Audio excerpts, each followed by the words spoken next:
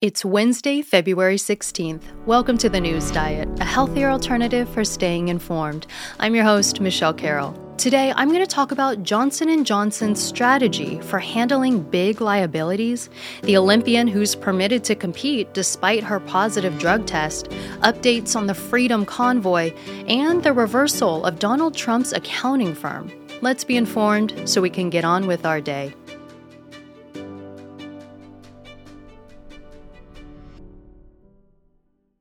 Drug company Johnson & Johnson is now working to defend its strategy against the tens of thousands of lawsuits that claim its products caused cancer.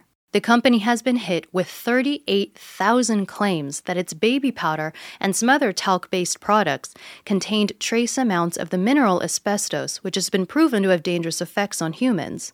In 2018, an investigation found that Johnson & Johnson knew for decades about the issue. So now with so many lawsuits against them, they're trying a restructuring strategy to help handle the liability.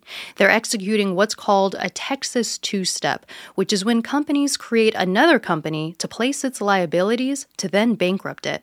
The idea is to avoid financial and PR damage to the main brand. Here, Johnson & Johnson has created LTL Management to take on these liabilities. The president of LTL Management is saying that it would be impossible to take all these cases to trial and that a bankruptcy settlement is the best solution. Lawyers representing the plaintiffs are saying that this tactic is preventing proper payouts to those suing, claiming that these suits should go in front of a jury. They say that this Texas two-step would cap the payout to $2 billion when it could be over $5 billion. Right now, a judge is considering if this bankruptcy should be allowed to continue. If it is, it's expected that other companies will follow the same strategy in the future.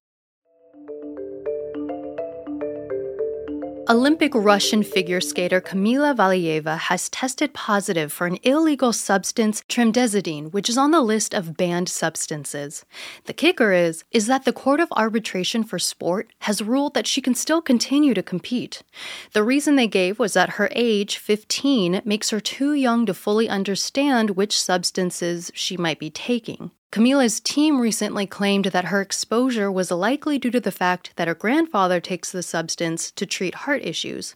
This ruling and explanation hasn't sat well with other athletes and the International Olympic Committee, or IOC. The IOC can't make decisions on if she can compete, but they do control the medal ceremonies, and they've since come out and said should Kamila place in one of the top 3 spots, which she is expected to, that they will withhold the ceremony altogether. The individual competition finals are scheduled for Thursday. Canadian Prime Minister Justin Trudeau just invoked what's called the Emergencies Act in an attempt to end the protests over COVID restrictions. For the last 3 weeks, Canadian truckers and supporters have created a convoy of trucks, semis, and other vehicles in cities around the country. The movement started by truckers protesting vaccine mandates that required them to be fully vaccinated on their routes back into the U.S. or to quarantine for 2 weeks, and since then has seemed to expand to encompass COVID restrictions as a whole. The protests have been almost entirely peaceful, albeit disruptive, as protesters are honking horns, playing music, and vehicles are blocking roadways and even trade routes between Canada and the U.S. that are preventing a lot of goods from being transported. There have been some reports of offensive displays, and there was a group of 11 people arrested who possessed a collection of weapons, but it's reported that these instances seem to be rare. So the Emergencies Act that was just announced by Trudeau allows authorities to put forth measures and restrictions that they normally can't. For example, they can revoke the right to assemble and even cut off fundraising abilities, which they're trying to do here. The Freedom Truckers, as they're being called, have raised millions of dollars from supporters, and the Canadian authorities are working to freeze personal and commercial accounts so organizers can't access the money. The move is pretty unprecedented, with even critics of the movement thinking this might be going too far. The Canadian Civil Liberties Association said that it worries that now governments in the future will invoke the same controls. With COVID cases falling, the government could start easing restrictions regardless of the protests. So many are hoping for movement towards a resolution soon. Amid ongoing investigations into whether former President Trump has inflated the financial standing of his assets, his longtime accounting firm has recently cut ties with him and his businesses. The firm is also retracting 9 years of what's called statements of financial condition, dissuading institutions from referring to these papers for financial decision-making like loan terms.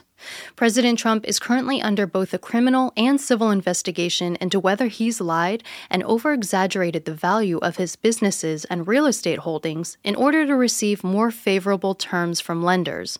If he has, then that would be considered fraud. The accounting firm at the center of this story is called Mazars USA, and as accountants, they compiled financial statements over the years based on information that was given to them by Trump and his companies. And now they're saying that while they did not find discrepancies between the reported and real valuations of Trump's assets, that the, quote, totality of circumstances has caused them to recant their original findings. While their explanation is pretty vague, those at the head of the investigations will definitely be relying on the cooperation of this firm to help their case. It's Wednesday, February 16th, and you've just been informed. Now it's time to get on with your day. I'm Michelle Carroll. Thanks so much for listening. If you like the News Diet, be sure to subscribe to the show wherever you listen to your podcast so you can always get the latest episode. And leave a review, as we all know how that helps boost a show's visibility. If you have any suggestions on how I can improve the show, I definitely want to hear from you. I want the News Diet to be as valuable as possible for you, so if you feel compelled, please feel free to reach out to me on Twitter or Instagram @thenewsdiet or directly to my email, feedback@thenewsdiet.com.